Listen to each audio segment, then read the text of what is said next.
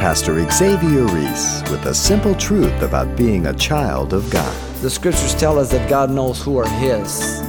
2 Timothy 2:19, nevertheless, the solid foundation of God stands, having this seal, the Lord knows those who are His, and let everyone who names the name of Christ depart from iniquity.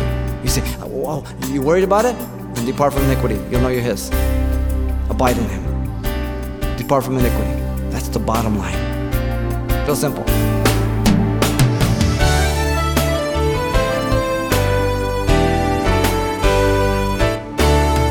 Welcome to Simple Truths, the daily half-hour study of God's Word with Xavier Reese, Senior Pastor of Calvary Chapel of Pasadena, California. With over 90% of Americans claiming to be Christians, then why is our nation knee-deep in moral depravity? Pastor Xavier says the answer is simple. It's because the church no longer believes in or follows the teachings in the Word of God. Today, as he takes us back to his study of the 7 churches, he brings us this warning.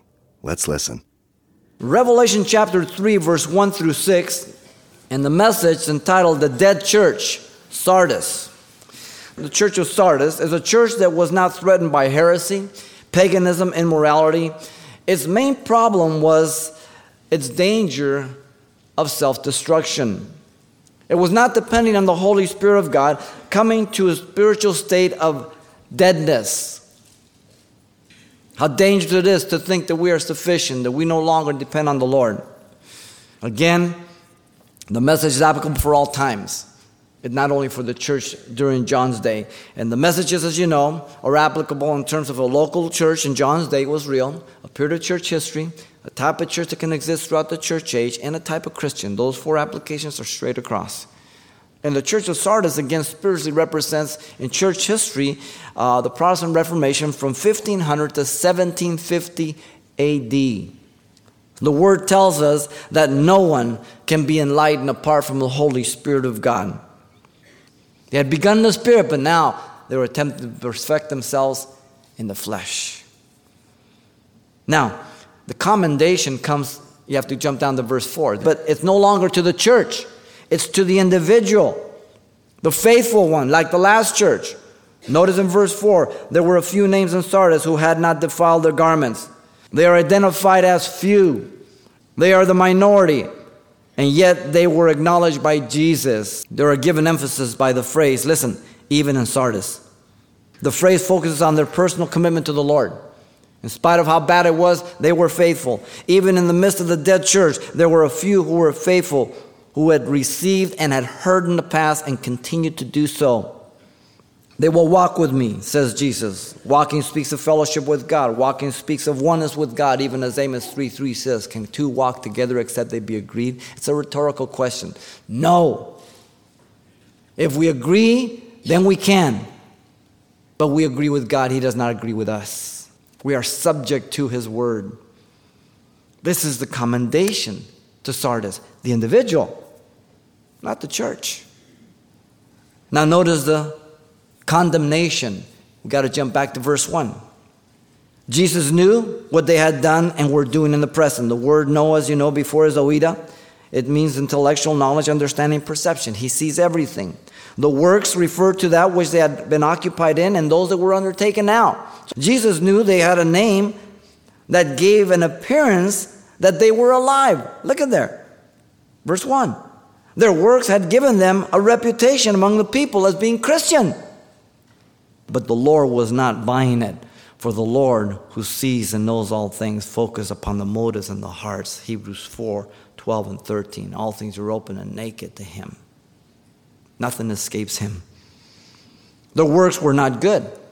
Their works were superficial evidence of being alive. Their church was considered Christian, but it was dying from within. This was the condemnation to Sardis. Stern. Now notice the exhortation is found in verse 2 and 3. In verse 2, the church is encouraged to be watchful and to strengthen the things that remain. 5 imperatives are pronounced. They're not suggestions. They're imperative commands. The word watchful means to be wakeful or sleepless, literally to chase sleep and be constantly alert. The tense is in the present. The implication being that the church was sleeping and drowsy regarding the things of God and still remaining. Those things that were still a little bit alive, but they were careless over them, sleepy. They're ready to die. 23 times this word appears in the New Testament. We're to be vigilant, watch, be careful, alert. Jesus said, watch and pray that you do not enter temptations in Matthew 26:41. Watch you, stand fast in the faith, 1 Corinthians 16:13. Be sober and vigilant, because your adversary, the devil, as you know, is seeking whom he may devour, 1 Peter 5:8. And there are many, many, many more. Watch, be vigilant, stand fast, pray, be sober. The church was to pay heed to the serious conditions she was under. It was not awake. It was not vigilant regarding the teachings of the Scripture, its mission, and its identity with Christ. Slipping things away. So many people let things slip away. They allow their passion for their wife or their husband to slip right away. Their love for their children, the love for the Lord, slip right away. And before they know it, they can't regain it. Over and over again in the Scripture, we are exhorted as well as commanded to watch. 1 Peter 4:7, but the end of all things is at hand. Therefore be serious and watchful in your prayers. And that's where we see the clearest, in prayer. As we go to God, Lord, search my heart. Lord, guide me. Lord, show me what you want. Lord, let me be in the center of your will. Lord, teach me. Now, the reason for the exhortation to Sardis to be awake and fixed firmly on these things that remain was that they were what? They were ready to die. And he had not found their works perfect before God. Before men they are, but not before God. People always look to them. Well, I'm not as bad as that guy. Well, I've gotten this kind of, acclimate and this and that, whatever. But God says, you make me throw up, man. Sardis is like the sinking ship, ready to die. Therefore, they are called to take prompt and strong measures. Notice the fact of the Reformation, and much of the information is just an eye-opener. On October 31st, 1517, Luther lashed out with his 95 Theses against Rome and posted them on the University Church at the door of Wittenberg. This event that prompted Luther's 95 Theses was due to a man whose name was Tessel, who went around selling indulgences. Selling indulgences where the Catholic Church says you can give money and your sins can be forgiven and those dead loved ones can be taken out of purgatory. Tessel's sermons explain, among other things, that he came with the authority of the Apostle Peter and Paul and of the most holy Pope with power to restore to the church in sacraments all who had sinned. Listen to him. I'm quoting him. I would not exchange my privilege, said he, with St. Peter in heaven, for I have saved more souls with my indulgences than he with his sermons. The very moment that the money clings against the bottom of the chest, the soul escapes from purgatory and flies into heaven. Blasphemous. This still goes on in the Roman Church. Remember high mass, low mass? People have mass for their dead loved ones. Nothing you can do for them. What deception. From 1512 to 1517, Luther had been engaged chiefly in teaching and preaching, but this aspect of his life's work destined to change most radically. Luther's 95 Theses were the outcome of this man, and he wanted to go purely to the gospel. He had been turned around by Galatians, the just shall live by faith. They had not long to wait, for in August 1518, Luther was cited to appear in Rome within 60 days. For 3 successive days, October 12 to the 14th in 1518, the reformers appealed at Augsburg before the Italian Cardinal Cajetan. This ecclesiastic declared that the Catholic Church is the bond slave of the Pope.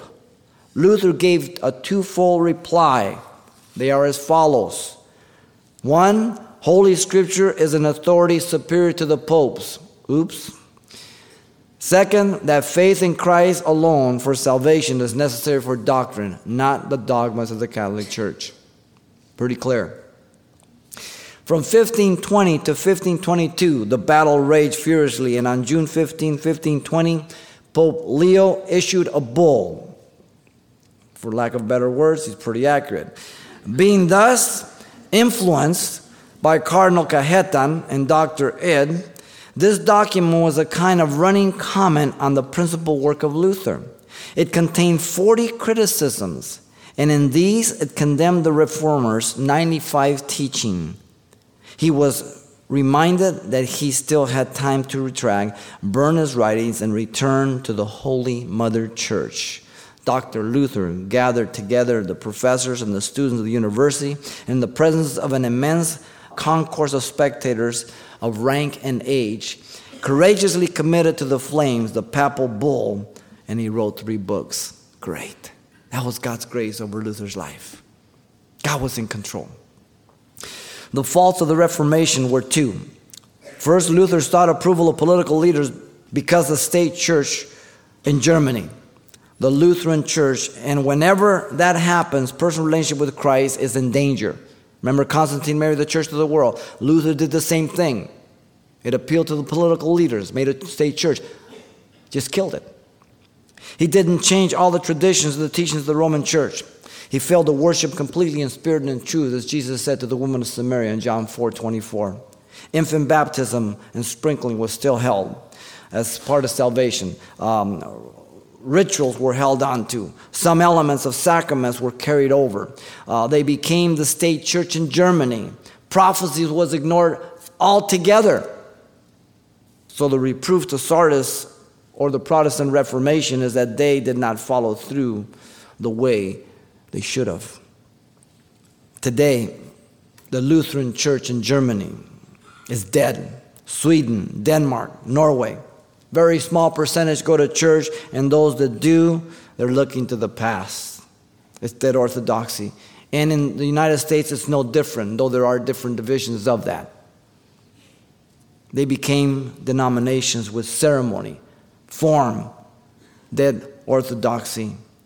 And so many people today are guilty of this very same thing. They use the word of God to modify, improvise their religion or their beliefs, their opinions, to live comfortably. Others never truly give God full obedience in their lives.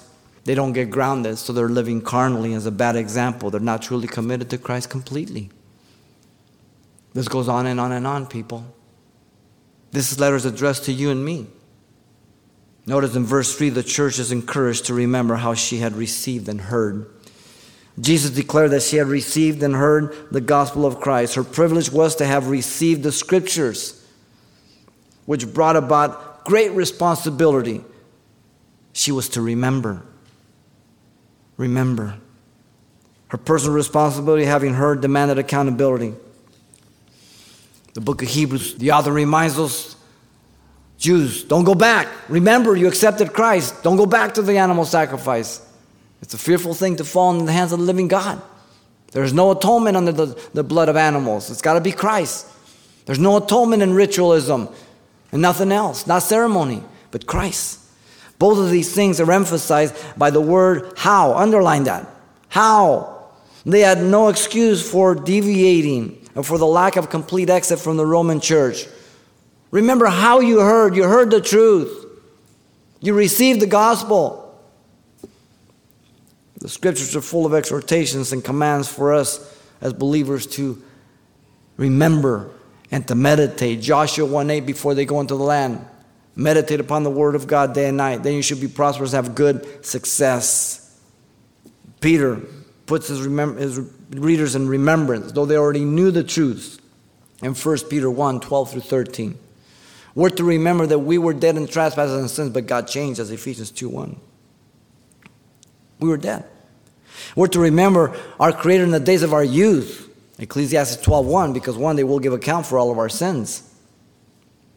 And when we get to be old, there will be no pleasure in those days if we don't walk with God. Very clear. We're to remember the mercies of God in Psalm 106:7. We're to remember that He'll never leave us nor forsake us, Hebrews 13:5. It's we who leave Him. We're to remember His former works in Psalm 77:11, all that He's done for us. We're to remember his promises and his warnings, even as Romans 11:22, and as Moses warned all of Israel before they went in. We're to remember. Notice the church is encouraged to hold fast and repent then. They were to hold fast, which means to guard from loss or injury, a present imperative command. It's found also in verse 8 and verse 10. Sardis was not holding to the things of Christ, but allowing them to slip away. We're to contend for the faith once delivered to the saints, Jude 3 says. We are to hold fast to the form of sound doctrine, 2 Timothy 1:13 says. We are to be faithful soldiers in warfare, 2 Timothy 3:4. We are to keep ourselves pure, 1 Timothy 5:22. And so they were to repent. Metanao, which means to change your mind. Their only hope in repentance. That's it. Their only hope is in repentance, a change of mind, so that they depend on the Holy Spirit to do the work in the church, to enlighten their eyes, and to have the gospel restored. That is the only way out. Sardis had no outward marks of blasphemy, but rather gradual dying by letting the power and the word to slip away. Not depending on the Spirit of God and the word. The Protestant movement has become a mere name in many instances. The majority of Protestant denominations and ministers don't believe in the virgin birth. They don't believe in the infallibility of the Scriptures. They teach neo-orthodox. It's neither neo nor orthodox. Many don't believe in the literal second coming, the return of Christ. How do we keep from falling into the same pit? Remain watching, strengthening, holding fast, and repenting. That's how. Notice in the latter part of verse 3, the church is encouraged to pay heed to the warnings of watching. Therefore, if you will not watch, I will come as a thief. The metaphor is used of both the rapture and the second coming, but clearly this is not the bride of Christ. They would not know what hour he would come upon them suddenly for judgment, as history reveals. The imagery of the thief is very significant regarding Sardis. Twice the city was besieged by Cyrus the Persian and Antiochus the Great. Though the city was built on a hill surrounded by the cliff, the sides of the river, the moat, and all that, a reward was proclaimed by Cyrus, the Persian king, that any soldier who would gain entry to the city, he would give great reward. And so the soldier watched the Sardinian soldier as he was careless. His helmet fell off and it went down the ravine. And he hid and he watched this soldier come down a certain passage to retrieve his helmet. Not watching, he gave the way of entry to the city. How fitting. Watch. The second one was Antiochus Epiphanes, or Antiochus the Great, which also a soldier named Lagoras took a group of men and scaled up the city. Now the first one with Cyrus, the centurion was sleeping. The second one with Antiochus, there was no centurion there. Both not watching. They were broken into. Many people aren't watching.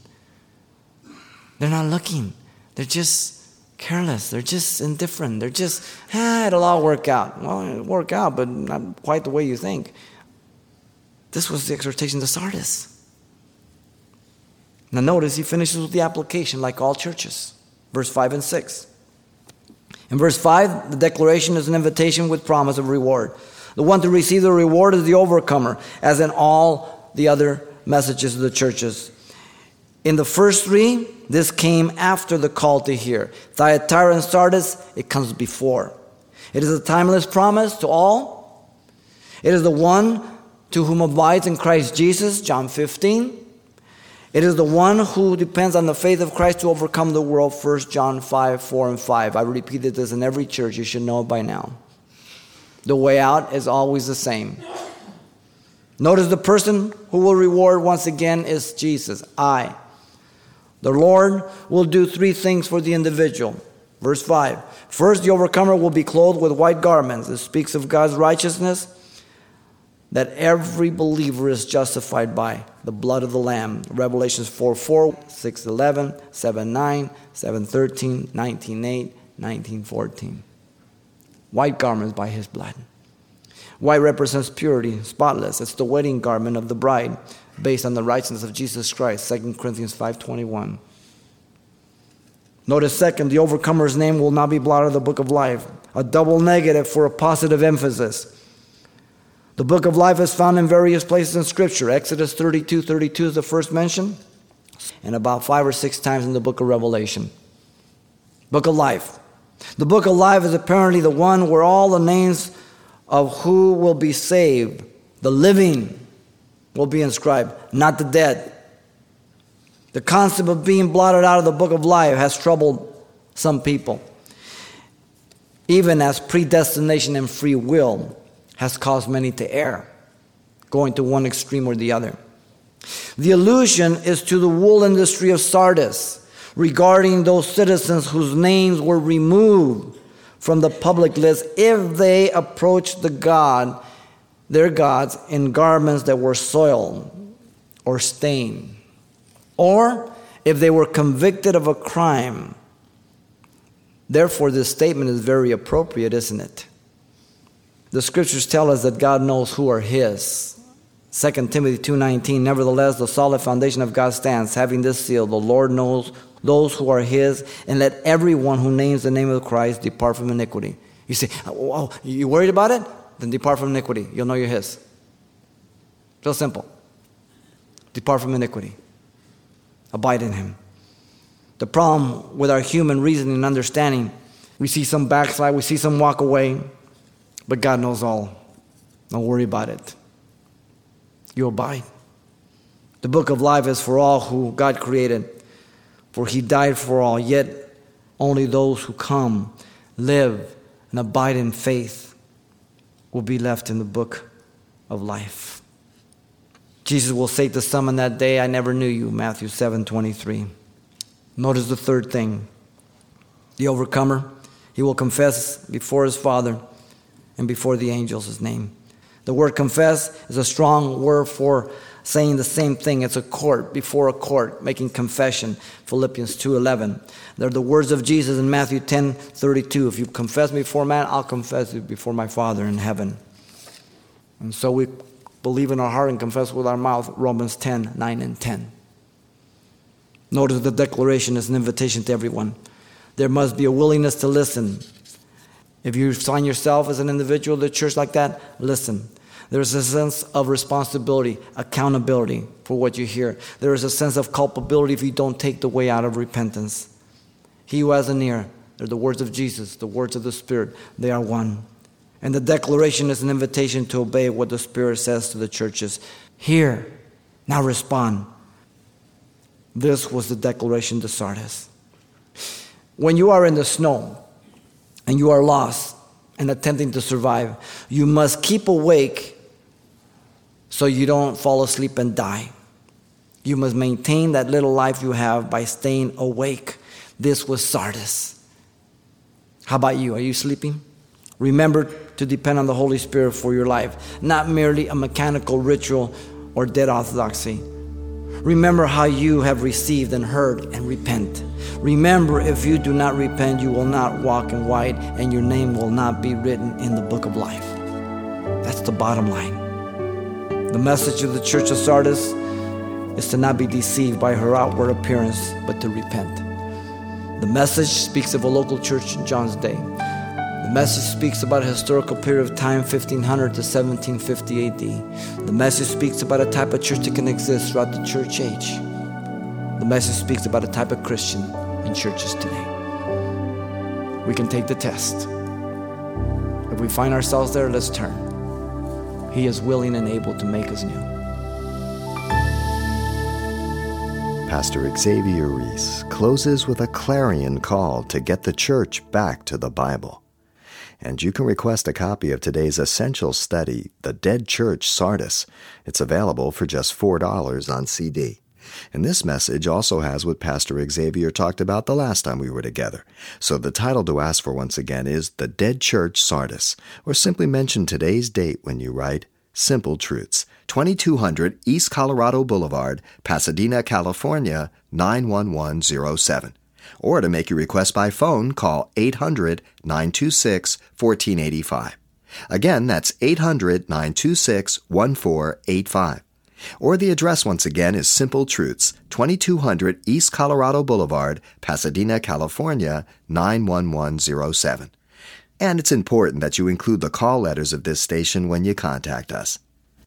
Well, be sure and tune in next time as Pastor Xavier Reese brings us more simple truths from the Word of God as we continue through the book of Revelation. Hope to see you then.